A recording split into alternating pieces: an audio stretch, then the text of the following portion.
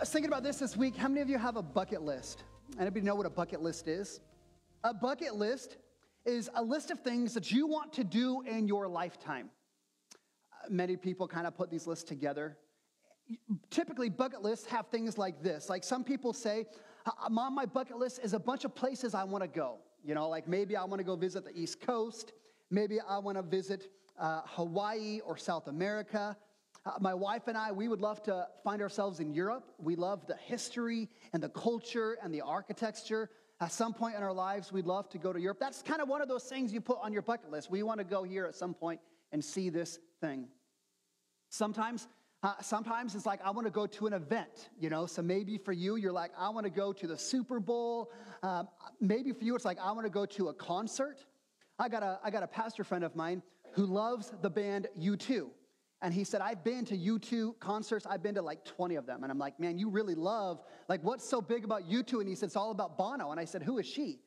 And his bucket list thing is he wants to go and see the U2 concert in England. And I'm like, man, that sounds like a cool event for you. Sometimes people are like, hey, my bucket list has some extreme sport, some crazy thing. Like I remember when I was growing up, we lived on this road, and there was a neighbor that had a hill in his front yard, and we'd always go to his house, and we'd sled when it snowed, and so he'd always knew all the kids, and I remember he turned 75 years old, and he's like, hey, all you kids, come inside that. Now, this is back in a day when people still did this, but he's like, hey, all you kids from the neighborhood, come inside my house, which is a little scary, but it was okay. We go inside his house, and he shows us this video cassette, and this is before DVDs, before YouTube. And he puts this cassette into the VCR, and for his 75th birthday, he jumped out of an airplane. He was like, I always wanted to do this, and I figure I'm just going to die in a few years. I might as well do it today. So he jumped out of an airplane with a parachute. I should clarify that. He did the whole jumping out of the parachute, you know. Maybe for you, that's your bucket list. I want to climb a mountain. I want to run a marathon. I want to do this or that. Maybe your bucket list is something related to your family. You know, like maybe for you, you're like, man, my bucket list is to meet a girl and get married. Man, praise God, I hope that happens. Maybe for you, it's like we just want to have kids. We want our kids to grow out of the house. We want to have grandkids. We want to do, like we have these things that we want to do in our life. Now, the thing with the bucket list, though, is we create a bucket list and we say, these are things I want to do before I die, because we assume we won't have a chance to do these things again, right? We think about all that this world has to offer, all the earth has, and we're like, man, I want some of that because I'm not going to have a chance to do it again. And actually, there are some of us that actually live our lives like this, where we are so consumed with what this earth and this world has to offer. That's all our focus is. We're trying to get all we can. We want all the experiences, as many of them as we can get. But what if this isn't it? What if this earth is not all there is? What about heaven? Now, I know anytime we start talking about heaven, what do you think of? Many people start thinking of either some of the corny jokes about heaven they've heard or about the movies they've watched, right? So my favorite corny joke about heaven is one day in heaven, a pastor and a taxi driver, okay? You got a pastor and a taxi driver. They die on the same day, and they go to the pearly gates, and who's always at these pearly gates? St. Peter, right? So they meet St. Peter at the pearly gates, and he says, oh, pastor, follow me. And he takes a pastor to this room, and he takes him to this empty room. There's nothing but like a single cot, you know, like a single bed. There's a choir robe and a harp. And he's like, this is your room for eternity in heaven. And then he takes the taxi driver and says, follow me. And he takes him down to a large room, a huge room. It's got a king-size bed. It's got a huge TV. It's got a jacuzzi. It's got a private chef. And the taxi driver's like, whoa, like I get all of this? And he's like, something's wrong. Maybe this should be the pastor's like room. Like I should be there. He should be here. St. Peter says, well, when the pastor preached, people slept. But when you drove, people prayed. It's all about results up here, baby. You know, we believe these funny jokes about heaven, about the pearly gates and St. Peter, or we allow the movies to influence what we think about heaven. And so I will say that when I was younger, I thought God was like Morgan Freeman, right? Because I watched that movie, Bruce Almighty with Jim Carrey, and I was like, oh, that is who God is. He is Morgan Freeman. Or we start thinking about heaven, and how many of us picture ourselves sitting on a cloud, playing harps like a never-ending church service? How many of us go there? We're like, if heaven is limited to that, like I'm not sure I'm signing up for that. I mean, like, I love coming to church, but like a never-ending church service, like, is that all heaven is? If that is all heaven is, it's no wonder why many of us are consumed with this earth, with this world. But maybe the movies got it wrong. Maybe heaven is greater than we actually thought. Maybe heaven is so great, it would actually be worth us letting go of the things of this earth in order to get something even greater in heaven. That's where we're going today.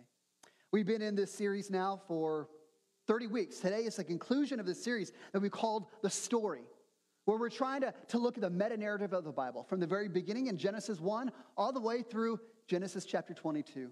To see how you've got all these different stories, all these different characters, all these different commands, and they're actually not these individual one-off stories and commands. They're actually part of a one big story. The Bible is one big story all about Jesus and what he has done for us. And we've made it through 30 weeks. Praise God for that. Today, we are talking about heaven. And I felt as we started talking about heaven, I felt I should give you a little bit of a disclaimer, okay? I've never actually been there. Right? I've never been there. Listen, there are people who claim they've been there and they've written books and become best-selling authors, right? Like, I'm not saying whether those people's stories are true or not, but I will say I think God's intention for us when he wants us to learn about heaven, I think God's intention for us is not to hear from people who claim they went there. I think God's intention for us to learn about heaven and all things on the Christian life is this book right here. I think God's intention is he's given us his book so we can learn all we need to know about heaven and the Christian life, which is what we're trying to do through this series of saying, help us understand what the Bible is all about. Now, obviously, we start talking about heaven and hell, and these are huge topics, absolutely ginormous. And what we want to do is trying to get like the bird's eye view of heaven and hell today. We want to get the 30,000 view looking down, just get the big picture of what heaven and hell is about. And what I hope we walk away with today is as we talk about this, my desire is that we would recognize that the hope of heaven and the despair of hell are realities that should shape how we live today on the earth. So the book of Revelation, the passage that Corey read for us today, is actually written by the Apostle John. This was the apostle whom Jesus loved, and he was exiled to the island of Patmos, and God gave him this miraculous vision. He gave this vision where he was able to see a picture of what heaven is going to be like and a picture of what hell is going to be like. So here's what we're going to do. We're going to look at four word pictures of his vision of heaven, and then we'll look at a couple realities of hell, and then we'll wrap it up and put a bow on it. So, his vision of heaven. Here's the first word that gives us that picture of heaven. Renewal. Renewal. Look at Revelation 21, verse 1. John says, I saw the new heaven and the new earth. The first earth had passed away. And I saw the holy city. This is where he describes heaven as a city. I saw the new Jerusalem coming down from heaven from God, as a bride adorned for her husband. Now, oftentimes, when we think about heaven, what do we think about? We think about the clouds. We think heaven is somewhere up in the clouds, and it's just in the cosmos. It's in the ethereal somewhere up there, and it's like, I don't know where heaven is. It's something, floating out in space. But John just said that's not what heaven actually is.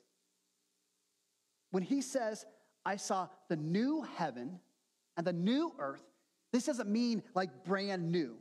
It actually means it is renewed. It is remade. So when we start thinking about heaven, there's going to be some things that we're going to recognize because it's the earth. It's the earth made renewed. So there's going to be some things that we recognize, but there's also going to be some things that are beyond our understanding. That's why he calls it the new heaven and the new earth. So I tried to figure out, like, how can I explain this to you in a way that you'd understand? And I thought about it this way. I've got a friend who has a 1966 Fastback Mustang, okay? It is a beautiful car, a beautiful car. Sometimes he drives it to church and parks it right out here, and I'm always afraid that someone's going to walk by and just put their finger on it because, guys in their cars. He's got this beautiful car. And I remember when he said, hey, I've got this car, and I'm not just going to restore it. I'm going to remake it, right? And so when he remade this car, he brought it back to its original luster, but he did some other things to it. He put a modern suspension in it. He put the new LED dashboard and the LED lights. He made it better than original. He improved upon it. Okay, that is kind of a really bad analogy, but that is the picture I'm getting about the heaven and earth, is where we look at the earth, God's going to remake it. He's going to take it and bring it to its original luster and make it even better than we knew it in the very beginning. Can you grasp that? See, when we think about heaven, heaven is not us just floating on the clouds somewhere. No, everything that we loved about this earth is going to be there minus the sin. You think about that? Like everything we love about this creation's beauties, this world's beauties are going to be heightened beyond what we could understand. The pleasures of this world are going to be strengthened. Our limitations that we know on this earth will be removed. We will have pleasure without pain. We'll have beauty that's not tainted by the curse. Can you think about how amazing that's going to be?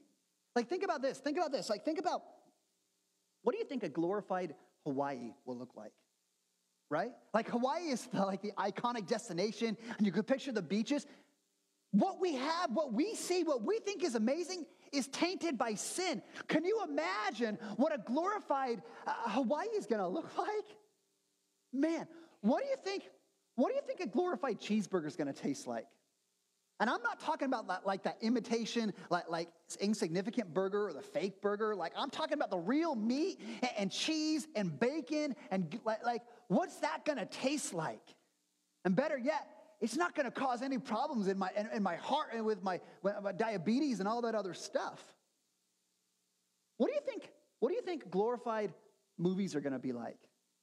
Like, does that mean Nicolas Cage will star in every single movie that we watch, and he's just like the action star and the romantic comedy star and all those things? Like, what about this? You ever think about ice cream and pie? Listen, I think an ice cream and pie, when we get to heaven, it's not going to cause us to gain weight. I think broccoli is going to cause us to gain weight, right? Like, I want us to picture this idea of just a redeemed earth. In a redeemed earth, like, I don't know, but I believe the Seahawks are going to be unbeaten in every game.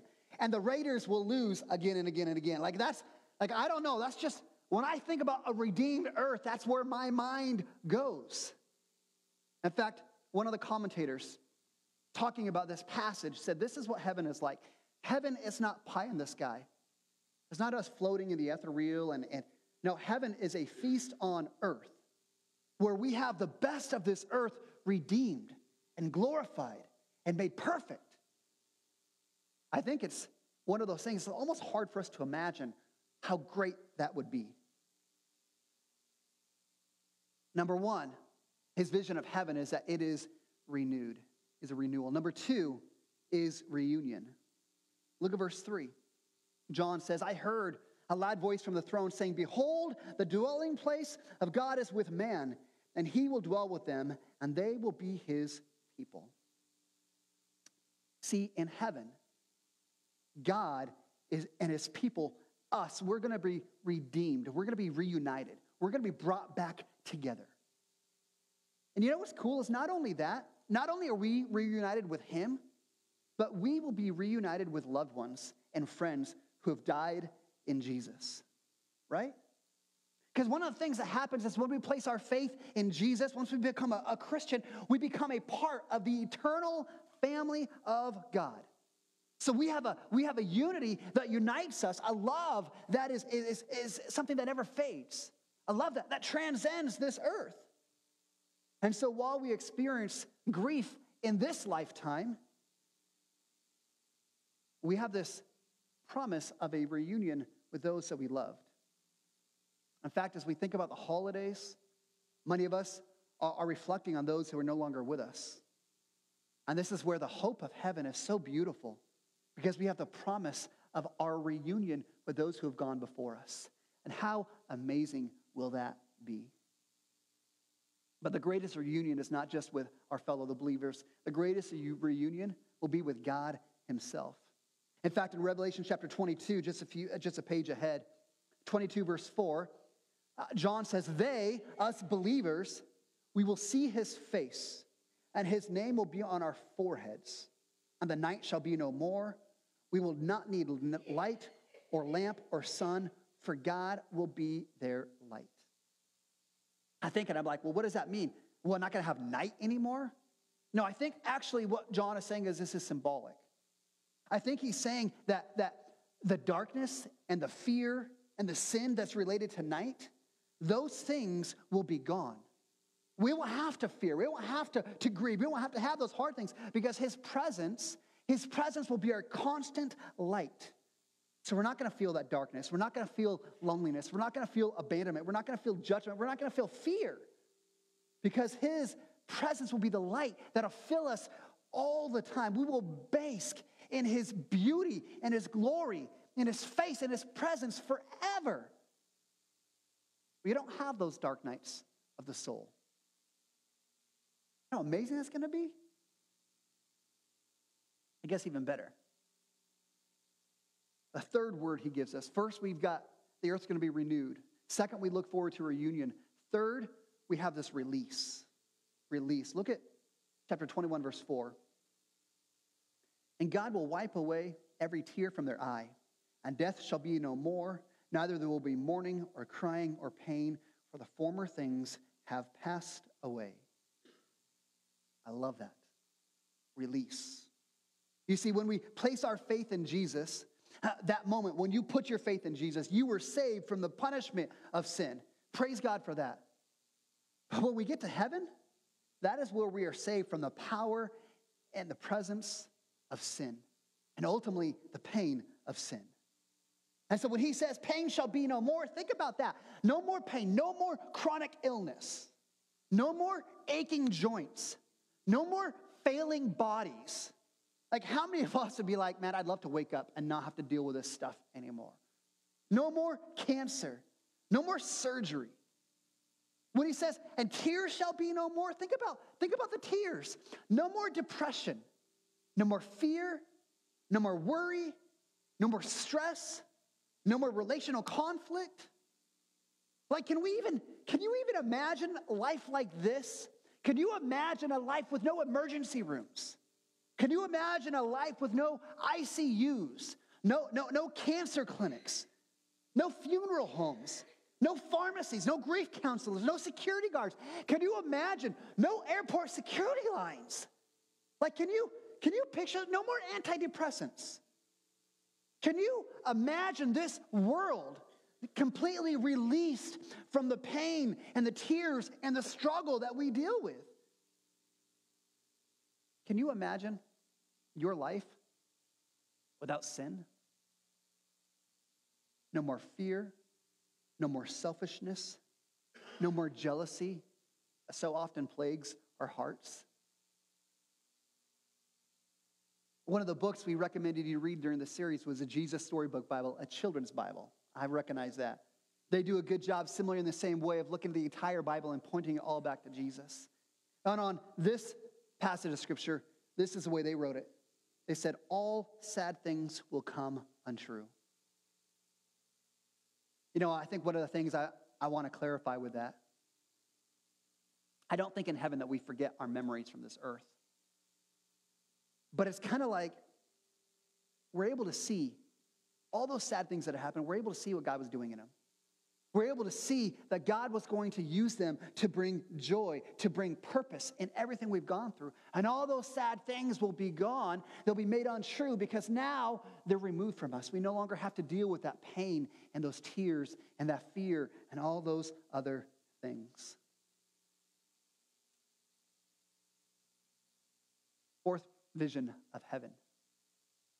You have to turn to chapter 22 for this, is that we are going to reign. In heaven, we will reign. Revelation 22, verse 5. And it says, and they, us Christians, believers, will reign with him forever and ever. We will reign in heaven. Now listen, I will say, I'm not exactly sure who we're going to reign over. There are some commentators that say we reign over the angels. Some commentators say that we will reign over creation itself. Listen, I don't know who we're going to reign over. But I think the point is, listen, you are not destined. You are not destined to be insignificant. You are not destined to be a nobody. You're not destined to be forgotten. No, our destiny as sons and daughters of the King of Kings, as sons and daughters of the Creator of the universe, we are destined to be royalty, to be a prince and princess. That doesn't mean that we get to boss people around, but it means our identity is we are sons and daughters of God. We are heirs of the kingdom of God. So we can live with a little bit of dignity because we're not just these insignificant people. No, we are sons and daughters of the King of Kings. I don't know about you, but I get excited about some of those words. About this earth being made new. About us having that reunion with him and with those that we've loved that have gone before us. About being released from the pain of this life. And about that idea of us being heirs with God to the kingdom. That's pretty remarkable. But I think it would do a disservice for us to look at the reality and the beauty and the hope of heaven without looking at the reality of hell. I mean, John doesn't do that. John gives us a very clear portrait and vision of hell. Two things I want to give us on his vision of hell. Number one, hell is a place of eternal torment. Look at chapter 21, verse 8, Revelation 21, 8. John writes and says, as for the cowardly and the faithless and the detestable, the murderers, the sexual immorality, the sorcerers, the idolaters, the liars, their portion is the lake that burns with sulfur and fire. Like, I don't know what images come to your mind for that. That ought to be some images that are pretty awful. Pretty awful. Burning fire, eternal suffering, sulfur, burns forever. Like, is there any worse pain than getting burned, right?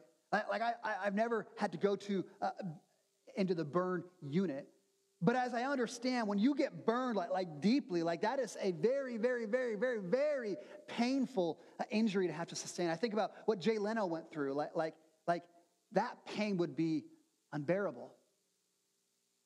And think about that. That would be just for a moment. Can you imagine eternal suffering from the flames of fire? The torment from that? Now I know, if you're here today and you're like, well, I don't know if I really believe in that. That doesn't sound very fair of God, right? Like we live on this earth for 70 years. We make some mistakes on this earth for 70 years. And then we have to suffer an eternity of eternal punishment. How fair is that? Listen, our duration of sin does not matter as much as the one that we are sinning against, right? Sin gains its wickedness not by how long we sin, but the one we sin against.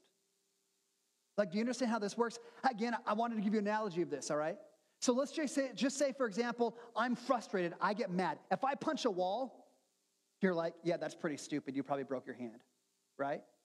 If I punch my dog, you're like, yeah, you might get fined.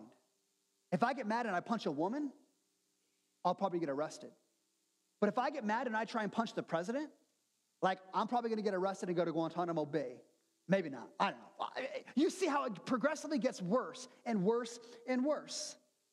Listen, sin gains in wickedness in the one that we sin against. And so when we sin against an infinite, holy God, that makes our wickedness infinitely wicked. When we sin against an eternal God, it warrants an eternal judgment. Like, that's how sin works. It's not a matter of how long we sin, it's the one we sin against. Our sins are against God and God alone. And I know then we say, well, okay, that's fine. Why can't God just let it go? Hey, we all made some mistakes. Why can't God just look over it? Because God is a God of justice. In fact, Psalm 89 says that justice is the foundation of God's entire universe. It's the foundation of who he is. And justice demands restitution. Justice demands, this is why we get angry when somebody does something that we clearly know is wrong and justice isn't served. When somebody gets away with something, we're like, man, that's not right. And we have this righteous indignation that fires up. I mean, think about this. Think of how angry you get when you watch the news and you find somebody that you know is guilty gets away with whatever it happens to be, right?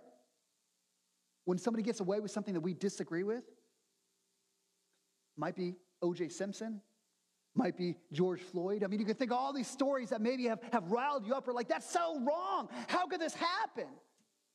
Because we have within us this idea of justice. Justice needs to be served. Listen, God is a God of justice.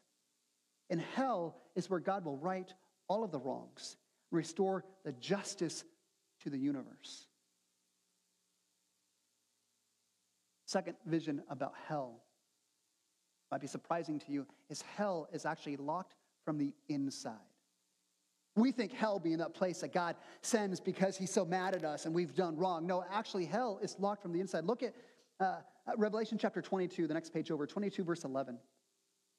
John writes and says, let the evildoer still do evil. Let the filthy still do filthy. And the righteous still do righteous. And the holy still do holy.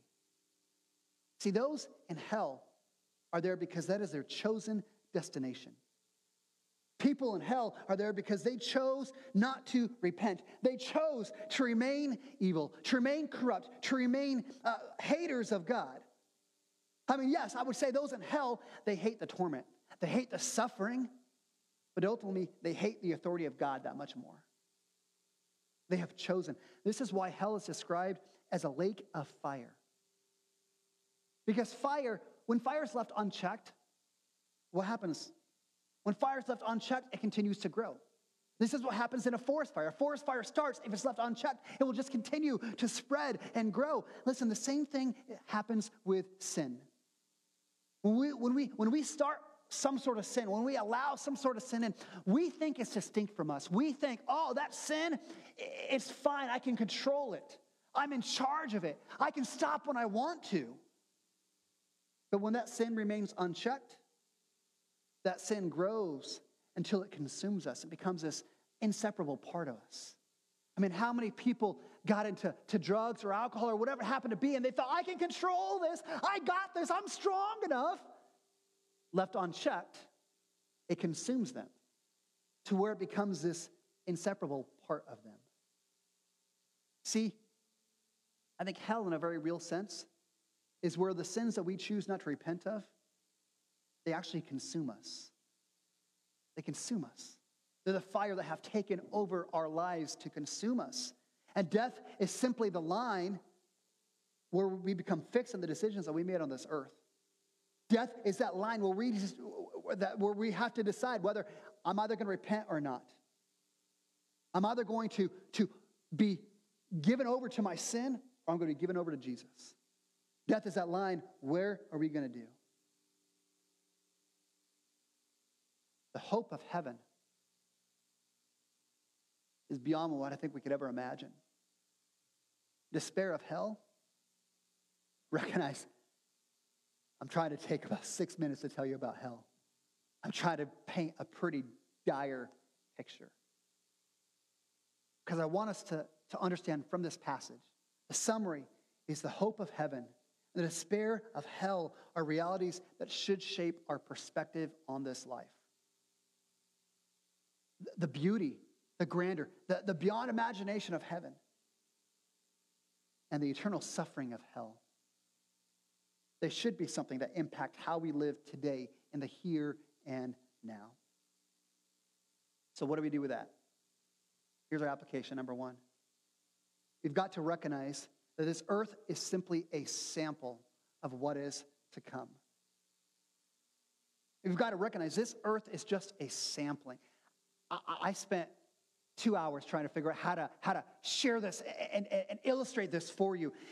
And I didn't come up with a great image. Here's what I came up with. Like, I love going to Costco during lunchtime. You know why you go to Costco during lunchtime? The samples. You got to go around. They've got all sorts of samples. Now here's the silly thing is, though. Like, I can go around Costco at lunchtime, and I get this little sample of a hot dog, and I'm like, man, that is so good. I love that hot dog, like that all beef, just, oh, yeah.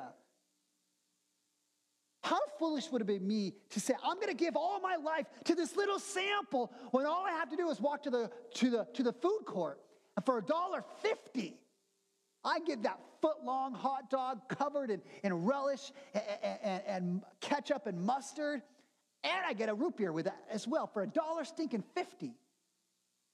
Like, how often are we looking at this life thinking, I'm settling for this little sample, this little taste, when God's like, no, I've got so much more for you. I've got so much more that you could have. It's foolish for us to fall in love with a sample when God's saying there's so much more that I've got for you. I got a second picture for you, a second illustration. And this is going to be so dumb, I know, but I laughed for half an hour this week. Like heaven would be the Mona Lisa. I think we got a picture of the Mona Lisa. Like, there's the Mona Lisa. That's heaven. That's the real thing. But what do? Instead of looking forward to the real thing, we settle on, show the next one. That is Vin Diesel as the Mona Lisa, right? We settle on a cheap imitation. We settle on this disfigured, ugly imitation instead of saying, look what God's trying to offer us. This is so much greater. See, when we fall in love with this world, like, do you recognize the things that you love are simply a sample of what is to come? This is why it is kind of dumb that we put bucket lists together. We put these bucket lists together because we think, I'll never have the chance to do this again.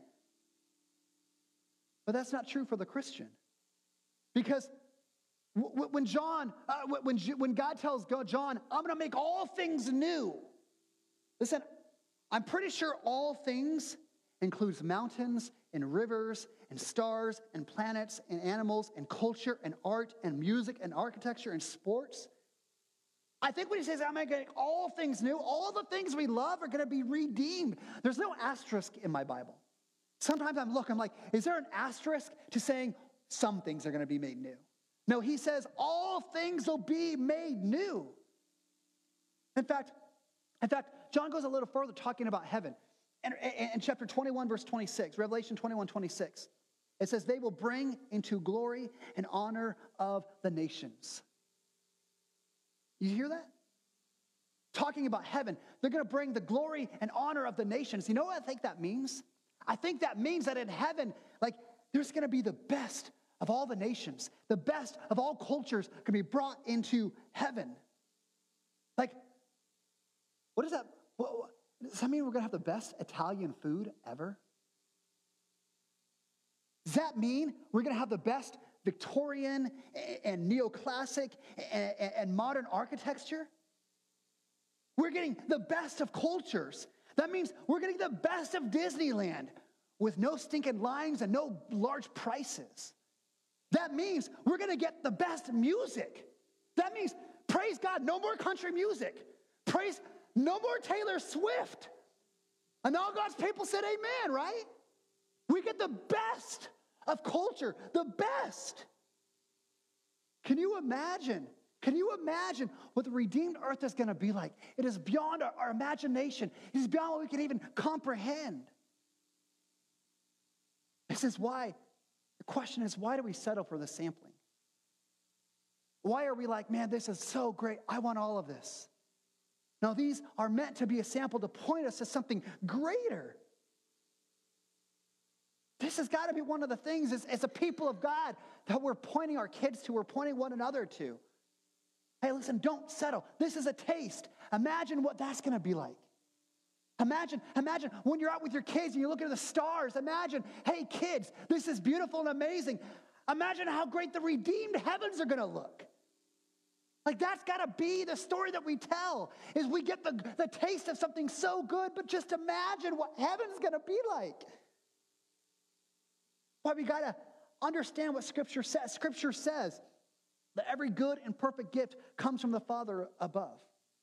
Scripture says, and Scripture says that the eye cannot see and the ear has not heard and the heart can't even conceive the things that are prepared for us, to those who believe in him.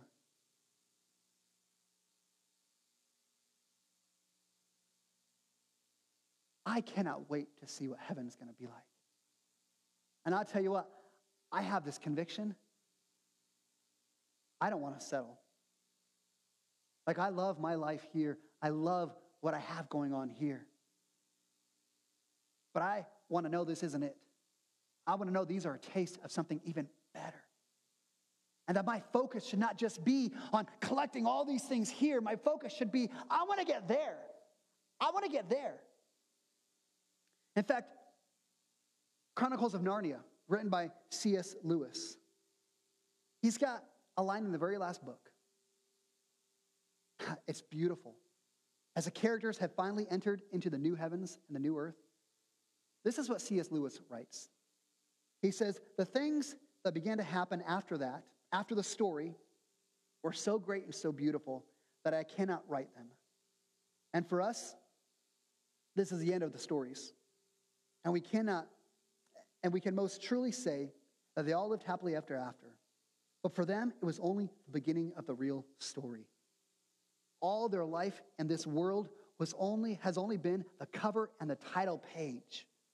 But now, in the new heavens and the new earth, they are beginning chapter 1 of the great story, which no one on earth has read, which goes on forever and ever, in which every chapter is better than the one before.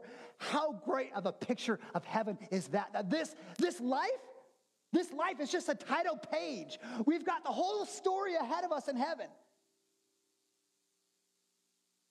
Don't settle for this. Now, Jesus tells a story, tells a parable about a man who finds a treasure in a field. And what does he do? He sells all of his possessions. He does everything he can to get that field. Listen, that is how we've got to view heaven. It is the treasure. It is the place that is renewed.